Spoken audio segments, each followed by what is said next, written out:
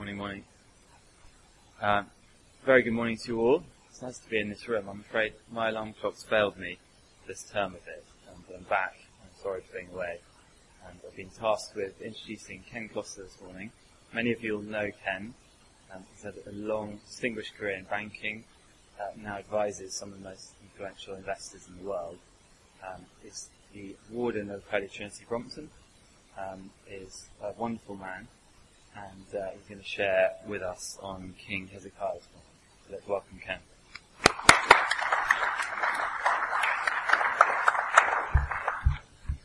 Sam, thank you very much, and for being late. I overslept, and the airplane's doors wouldn't open, so I'm unshaven, but I'm here. I want us to look at a passage in 1 Kings, 2 Kings. 2 Kings chapter 18. And I want to talk about what does success look like. I absolutely love King Hezekiah. He is a very, very great man. I can shut up after this because I hope only to whet your appetite to find out more about him. He is an extraordinary man. And King Hezekiah is one of the kings of Judah. As you know, the 2 kingdoms were divided. The kingdom of Judah, the kingdom of Israel. Hezekiah was the king of Judah. Why don't we just pray before we start? Father, thank you for bringing us together.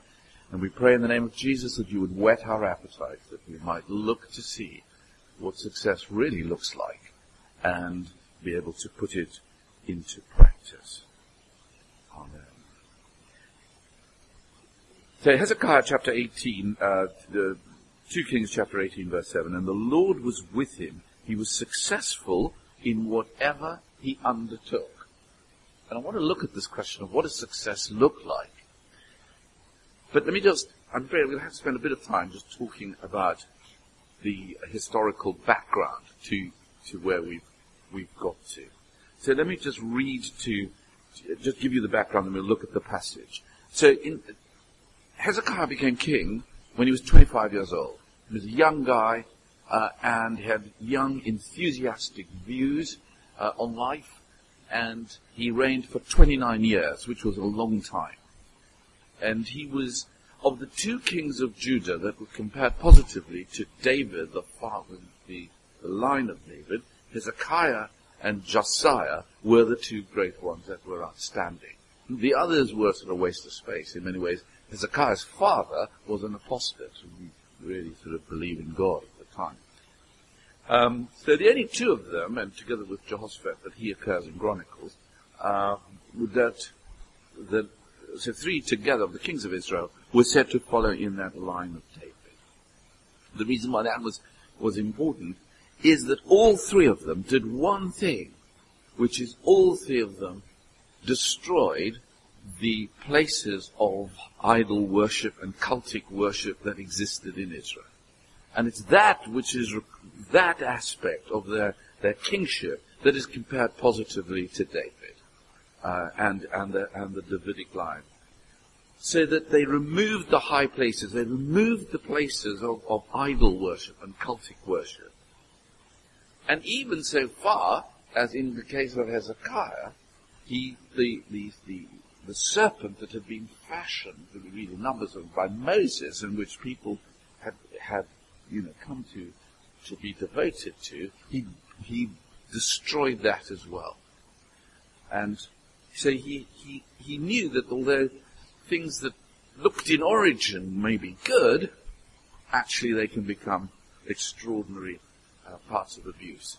And then what we read is that there was a great big fight that went on. The northern kingdom with Samaria as its capital, was then overrun by the Assyrians and taken away from their home territory.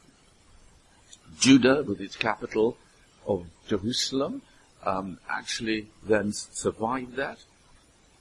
And then the Assyrians try to invade Judah, and there is an extraordinary setup that goes on when the invasion takes place, because the invasion is a taunt to Judah and to its gods, and we'll look at that at the moment, soon, in a minute. Hezekiah, a young man, he just starts up there. He realizes things have gone wrong. He sees the Assyrians are quite strong, so he makes a treaty with them, pays them off vast amounts of money. And then we have what is known as the Rabbakah dialogue. There's a dialogue between the emissaries from the king of Assyria and the people of Israel, in which they say, it starts in this brilliant way, in which the king, the ambassadors arriving to say, look, you're not going to manage, we're going to put a siege around you, you're going to go, stop this conversation about Yahweh. We've just sacked the northern kingdom, by the way. All this talk about God is nonsense. And they start rather cleverly, thus says the king. In exactly the same way as Isaiah, who was there at the time, would start his prophecy against Assyria, which is the next piece of our passage. Isaiah then started with, thus says the Lord. So brilliantly, those that come to taunt us will always pretend to have an authority or to mimic the authority that we have. Isaiah then turns up, so the Assyrians are wanting to attack. Hezekiah thinks, my gosh, what's going to happen? First thing he does is hear from the prophet of God. It's great. Goes into the temple, prays. Prophet says they're not going to succeed. Judah is going to be saved. And he prophesies the fall of kings of Sennacherib, who is now the king of Assyria. And then mysteriously, we don't quite know how, 185,000 troops of the Assyrians killed, and Israel Judah is then re-established. Hezekiah then gets terribly ill, and it looks as though he's going to die. Isaiah turns up cheerfully and says to him, by the way, you're going to die. But before he's down the stairs of the temple, God speaks to Isaiah and says, go back and tell him, I've heard his prayers, because meanwhile Isaiah prayed to God to be relieved from the illness, and he does that, comes back and says, oh, by the way, not going to die, all is well. And then Hezekiah comes to the end of his life, and he is consumed with pride, and shows the Babylonians everything that he's got in this wonderful Jerusalem. And he hears from Isaiah that Jerusalem is going to be destroyed. And he doesn't know what to do, but he accepts that it's going to happen, but you know what, not on my watch. He's going to be all right. Jerusalem will be destroyed. He'll be surviving. And then he dies.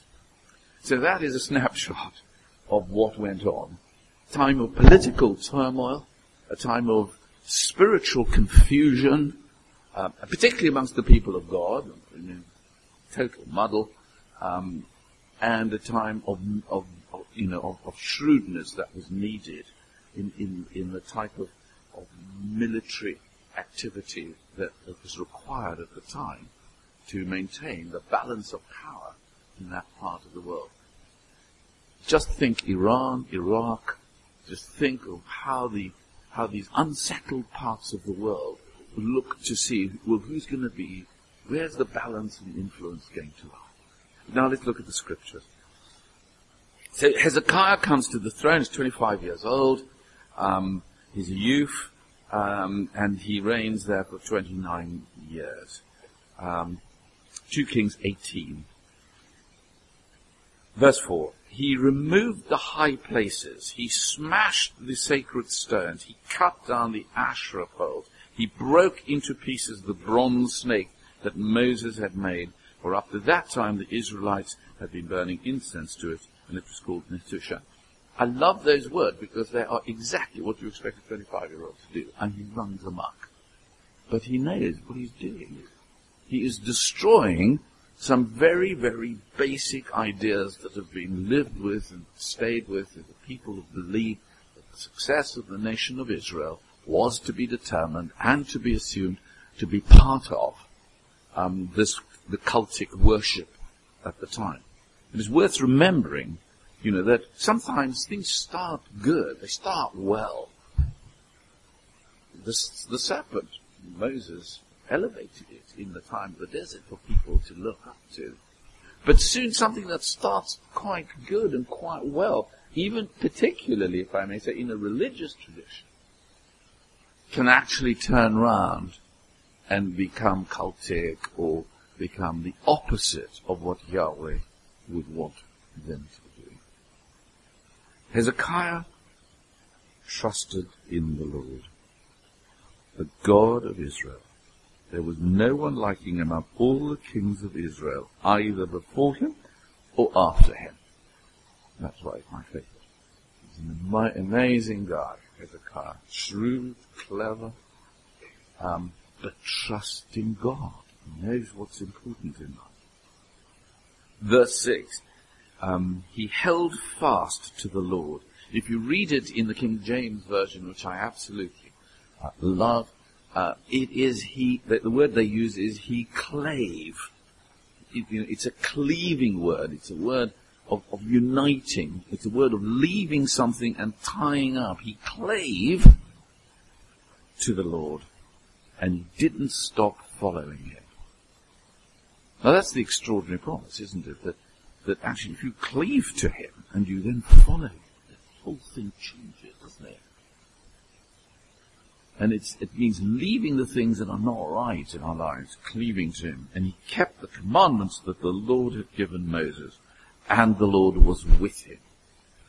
I mean, it's a huge promise for us that the Lord was with him, and he was successful in whatever he undertook. I mean, that is an extraordinary bold affair, isn't it? To be successful in everything.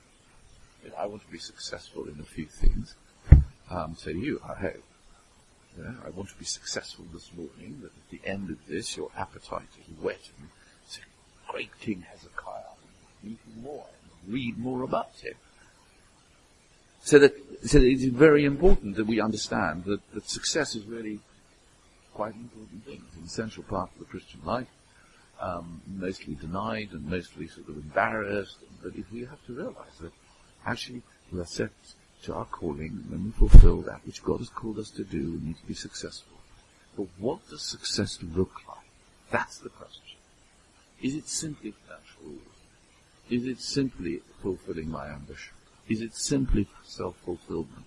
Is it simply self-actualization?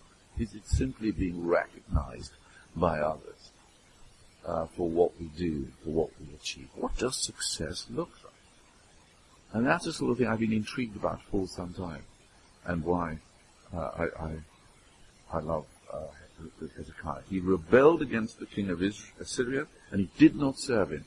Not only did he trust God, but he also knew that if you are going to trust God, you're going to have to choose who are the enemies of God and go against them.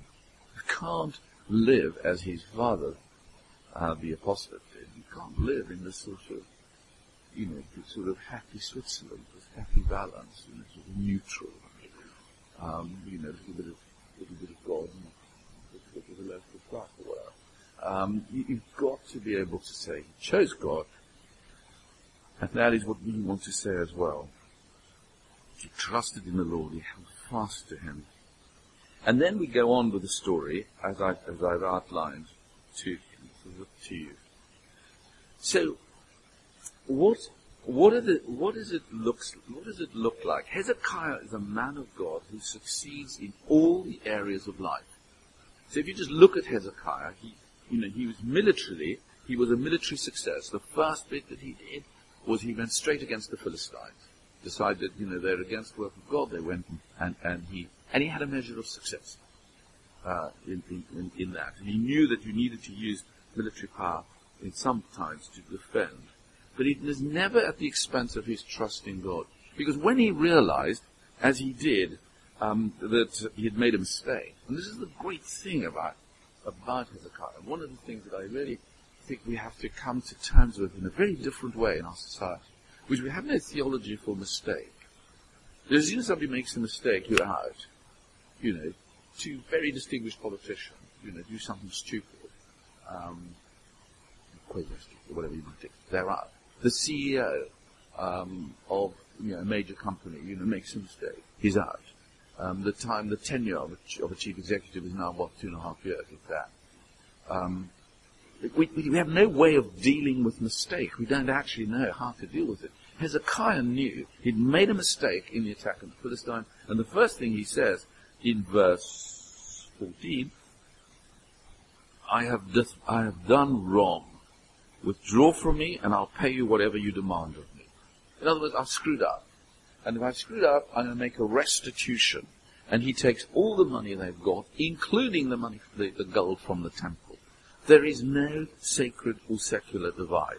Hezekiah gave them all the silver that was found in the temple of the Lord and the treasuries of the royal palace.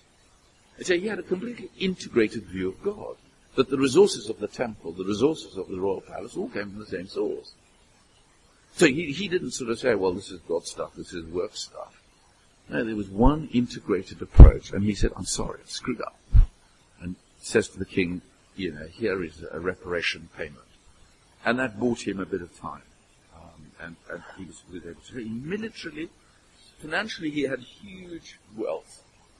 And he increased the riches of Judah. And the Babylonian envoys actually recognized that in their taunts to him.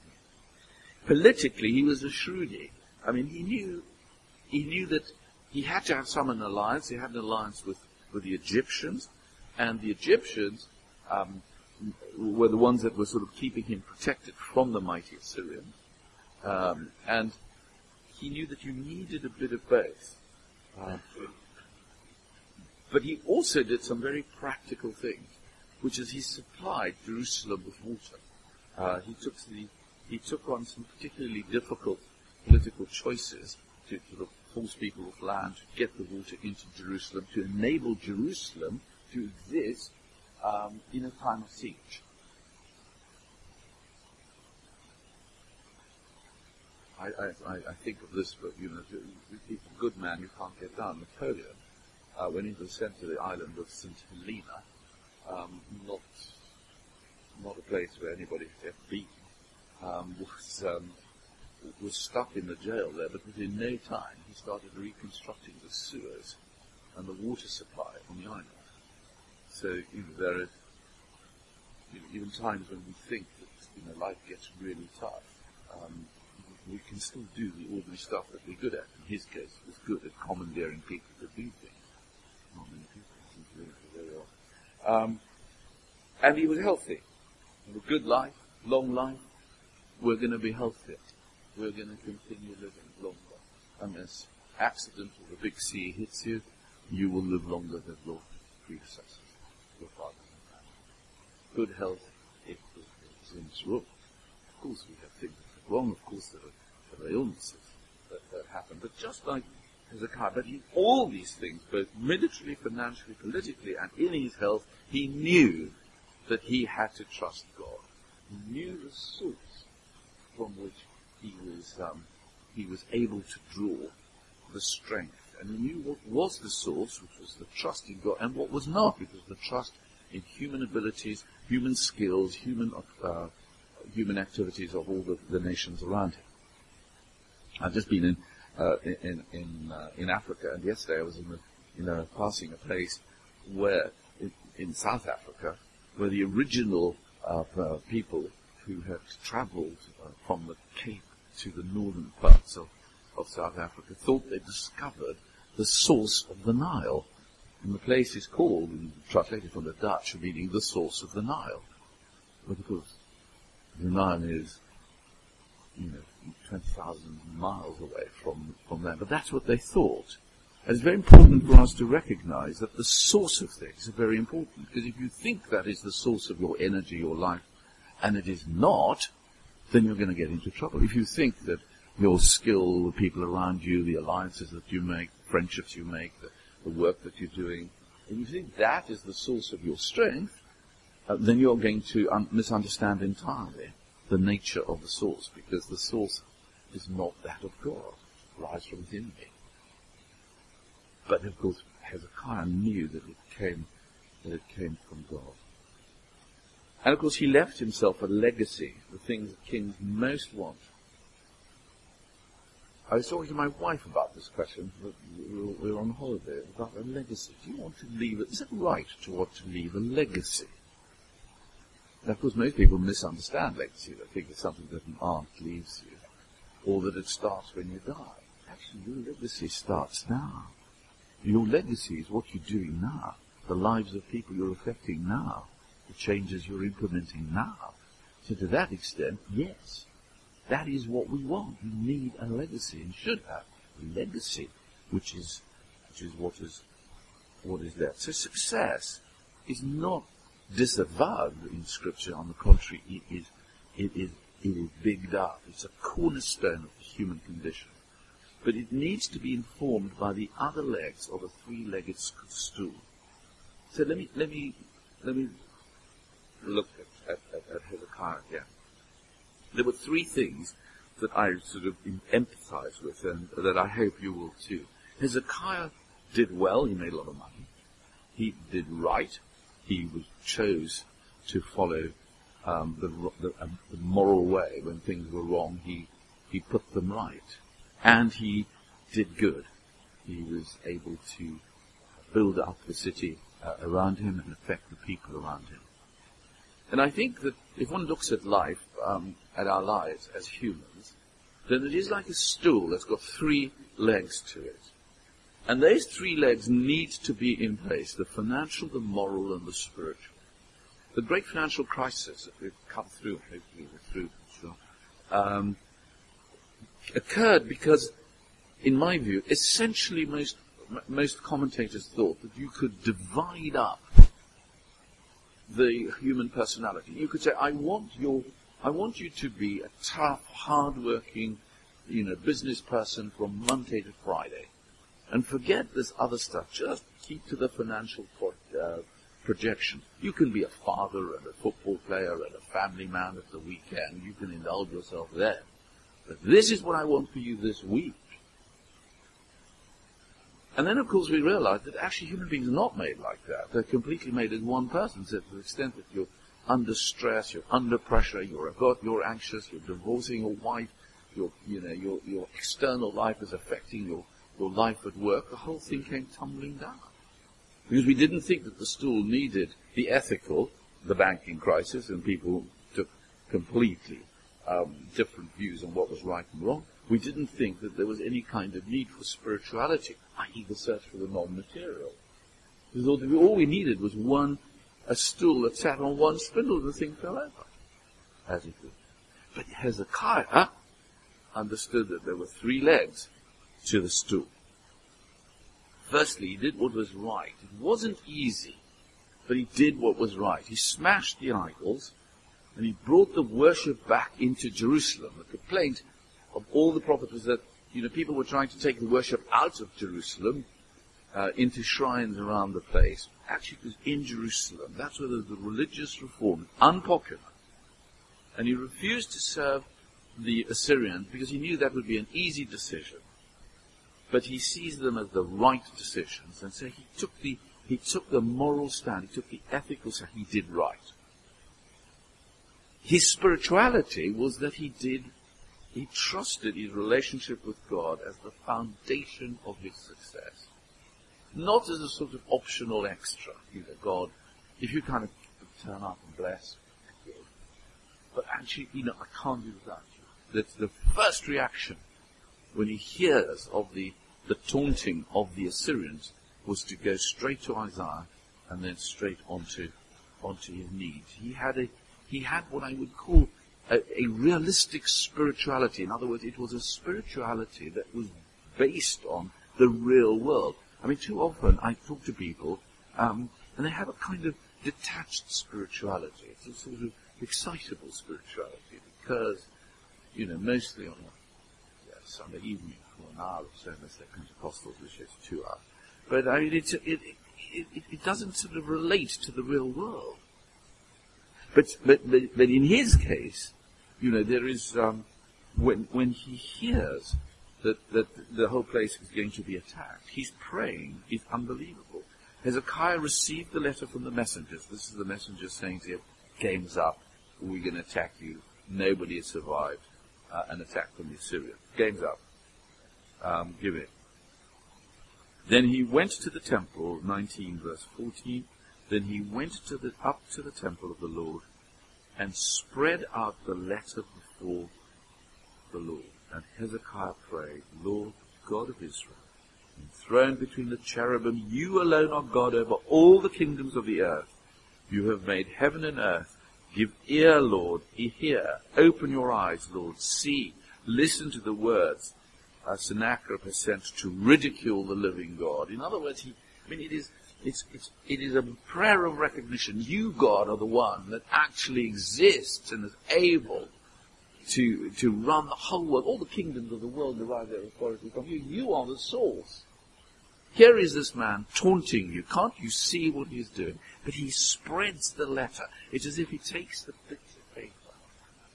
Do we do that? Do you take the bit of paper that offers you the new job? Looks at a proposal for a new business that you want to start. You take it, put it before God, go through it. I'm sure he prayed through the thing line by line.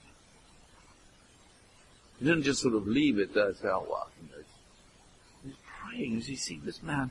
These people are taunting the living God. Can't be right.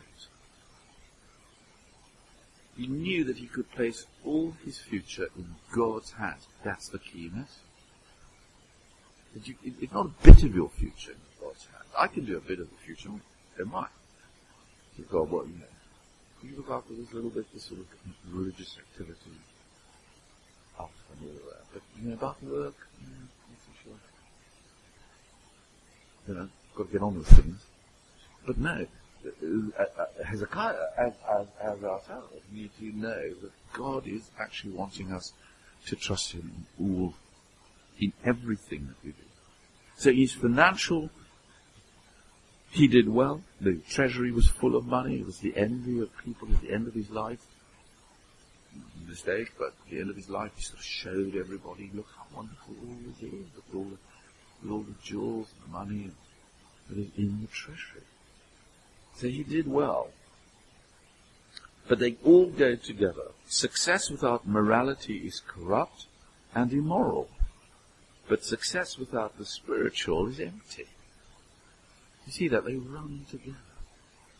And we should not try and atomize our lives, live them in sight. Always remind people the principal work of the Spirit of God in our age is not to make us more religious, but to make us more human. Do you know, Jesus Christ came onto the earth in the great baptism narratives. When the dove came down, many people think that the dove came down and therefore came upon him and was a sign of his divinity. If that were the case, the first thing he would have done would be do what divine people would do miracles. The first thing he does as he comes out of the Jordan is to be tempted. Only humans get tempted. Gods don't get tempted. Goes through the temptation, but it's a sign of his humanity. The Spirit of God is the sign of humanity on Jesus. And it's a reminder to us that humanity is at the base of it. They run together. We need to recover the positive ways of connecting ourselves to the energy of the Spirit of the living God within our lives.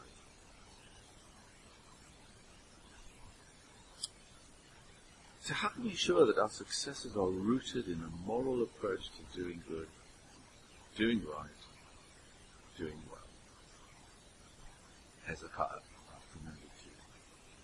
And then you see the sweeping religious reforms of Hezekiah show that he knew where the true values lie.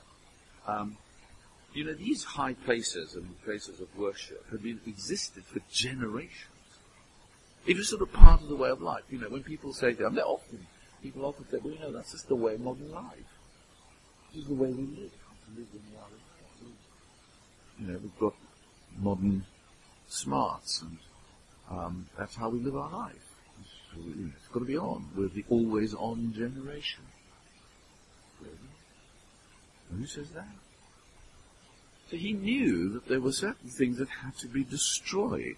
No qualm about it. Even though they'd been ingrained into the way of people's living, and the sort of the smashing and the way he attacked the whole nature of religious activity that wasn't rooted in the Spirit of God. That serpent had been a great sort of strength to the people of Israel throughout its journey, but it becomes sort of vacuous. It had been a substitute for the living God. And he was driven to say, this idol, this totem that you have put in there, get away with it. It's got a corrupting influence. It's not leading you to God. In fact, it's distracting you. It's kind of an activity. Do you think as long as I look up to the serpent, I will be all right? No. You'll be all right because you do well, you do right, and you do good. Which is what he was demonstrating. He had a pure heart. He was prepared to strip the temple bare to persuade the Assyrians not from attacking. His heart was pure. He wasn't looking for stuff for himself. Or even for the nation. It's that purity of heart. So we create idols that stand in the place of God. We create barriers to God coming in. Some of them of our own construction. The construction that I have of myself, or the way I relate to people, and the construction that the world imposes on us. But we need to find positive ways of connecting with God. We've got to let go in order to take hold. You can't let go and take hold at the same time. You can't let go of the things that are distracting your life and hold on to the things that God is calling you to. It doesn't work. And Hezekiah is a great example of how you have to deal with it first. The first things he did was to deal with the idolatry of the age, things that distract us from God. And that is a very important part. Because we need a new way of finding the values for our ways of life. Are there traditions that we cling to that become corrupted from their original meaning? True success means you've got to look at the stuff. Then Hezekiah was great in trying things for himself. He paid the tribute to the Assyrians. He stripped the royal palace and the temple, paid them the money. He sought an alliance with the foreign powers, perhaps the Egyptians, because for Hezekiah, he knew that actually the trust of God was not antithetical to taking actions on his own. He knew that you both act and you trust. So, he looked to this world for worldly solutions. And it's very important that we do. But it's not because it's opposed to God. You're not being unfaithful because you're looking to this world for solutions. No, it's part of the whole way in which we respond to God. So say, for example, in the end, when Hezekiah has this terrible illness, and Isaiah turns up and says, "You've got this illness, you're going to die," and then he scurries back and says, No, sorry, it's all okay, it's been reversed. Because Hezekiah had prayed, I've heard your prayer and I've seen your tears, I will hear you. On the third day from now, this is 20, verse 5, on the third day from now, you will go up to the temple of the Lord, I will add 15 years to your life. I will deliver you and the city from the hand of the king of Assyria. I will defend the city for the sake of my servant David. Then Isaiah said, prepare a poultice of figs. They did so and applied it to the boil, and he recovered. What do you notice about that? God speaks first. The deed is done. It's going to be healed. It's going to live for 15 years. It doesn't mean to say that they still don't use a human remedy, getting the poultice of the figs to put it on whatever was wrong with it. The two run together. The acts of God and and the responses of our human activity. And of course he failed. And God teaches us through his failure. What did he learn more than anything else from his failure? He learned that in his failure, when you see something going wrong, it is, sort of, don't linger, do learn. The mantra I tell people, don't linger over it. He knew he did wrong with the Philistine. And the moment he realized that, he said, right, I'm going to make a reparation payment to you. I'm going to pay you off. And he didn't linger on, he moved on to life. So the failure will come, it's part of our life, but because the trust is that it is God that has got everything in his hands. There is a reciprocal relationship between him and Yahweh. He tried to change God's mind. And God said through Isaiah, you're going to die. He tried to change God's mind. Our prayers, we don't have a static God who is impervious to our requests. He heard his plea. He heard his prayers. He responded. I didn't want to get into a long debate on Calvinism, but I do think that's what he realized. He realized that this God allows us massive freedom, and that God responds to the change in our heart's desire.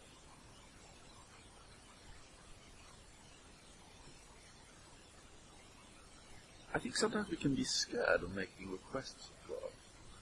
We've never deterred him.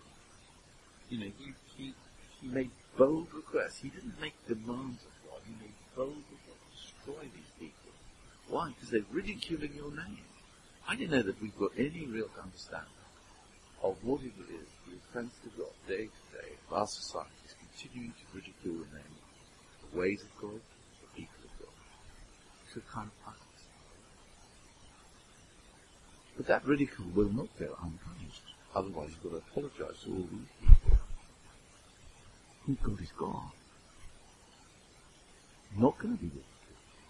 The question is whether we want to be part of a way in which we could live, in which we ask him boldly to show mercy rather than judgment, in and through Jesus Christ, which Zechariah, of course, is a picture of God will come and show mercy to us and to the people around us. Should we be bold enough to ask bold requests of God, and then understand that is what he wants us to do. And we all have our weaknesses. Hezekiah had one or two, and if you look at some of the great kings of Judah and Israel, before split. I mean, David was lustful. Josiah was impetuous. Hezekiah was filled with pride. Towards the end of his life, when in chapter 20, the envoys from Babylon come to see how well he was. They thought he was ill, and they might just sort of be able to attack. They suddenly realized that far from that, he was hale and hearty. And when the prophet says to him, Hezekiah, what did you show them? Verse 15, there's nothing among my treasures that I did not show them. And he showed them everything, and he wouldn't show off. And then, that was, it was a failure on his part. He failed, as he knows, in the first attack on the Philistines. When he got ahead of himself, he reined himself in. He humbled himself. So what are our weaknesses? What are your weaknesses? Every person who wants to be successful needs to have a shrewd understanding of their own weakness. You can't do anything else. But also to know the limits. Isaiah knew Hezekiah knew the limits of what he could and couldn't do.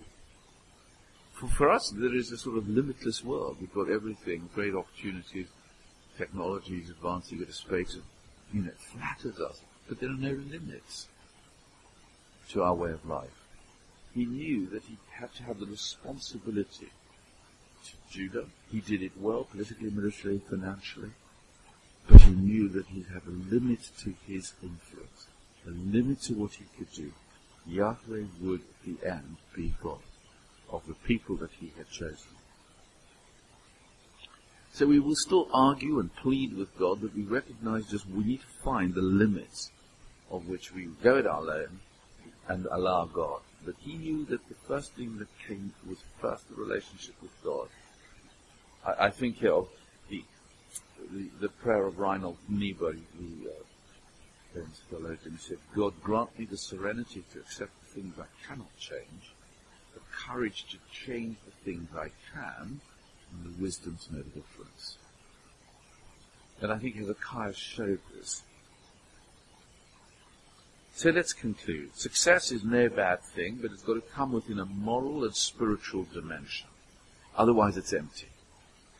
Knowing what is truly important is crucial for success. Hezekiah knew that if he got right Judah's relationship with God, Judah itself would prosper. This doesn't mean we'll be rich if we get a right relationship with God, but there is a sense in which we will have a much more fulfilled life. Success means sacrifice. It's impossible to have both. You've got to let go of the things that have become corrupted and distorted and become idols in our lives. And we shouldn't be afraid of trying things for ourselves. Trial and error is an important part of the walk of every single Christian. To know the things that work and the things that don't, in order that we might learn for the future. But ultimately, we recognize that God is ultimately in control. We're not afraid of wrestling with God. We're not afraid of asking God to change his mind. We're not afraid of asking God to act in a way in which we believe is right. We wrestle with it, but ultimately, we would be wary of taking pride in our successes. Everything that we have can be gone in an instant.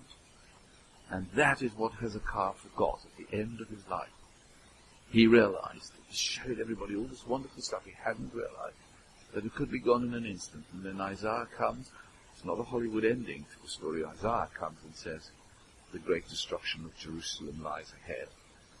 And Hezekiah, who can blame him, says, yeah, but not on my watch.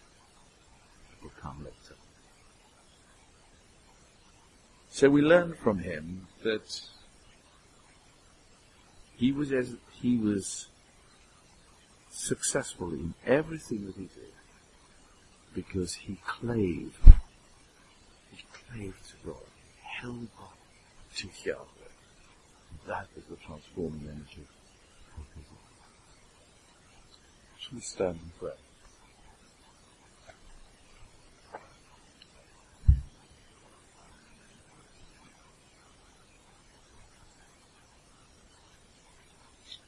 Father, we thank you for being here this morning. We believe that you have called us to be here, to be in this place, not by random accident, but by your privilege. And we pray now that you would come and touch the hearts of every single person here again now, to whatever lies ahead for the rest of the day. Just pray for you, pray for myself, that we would want to do well. Do well at what we do. Be profitable, be good in our businesses, be successful in what we do. Also that we want to do right, we want to make the right moral choices. Lord, we pray that your Spirit would be within us to give us that reminder of the right moral choices that the day brings. We want to do good, we want to feel good.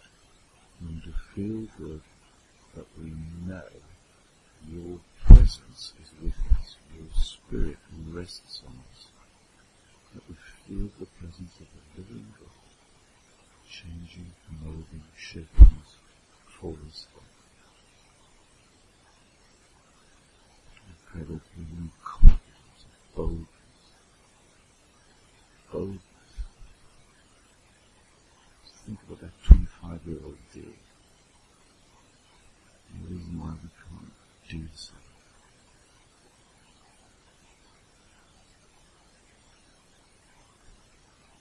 thank you, Lord, for the life of Hezekiah, what we learn from him.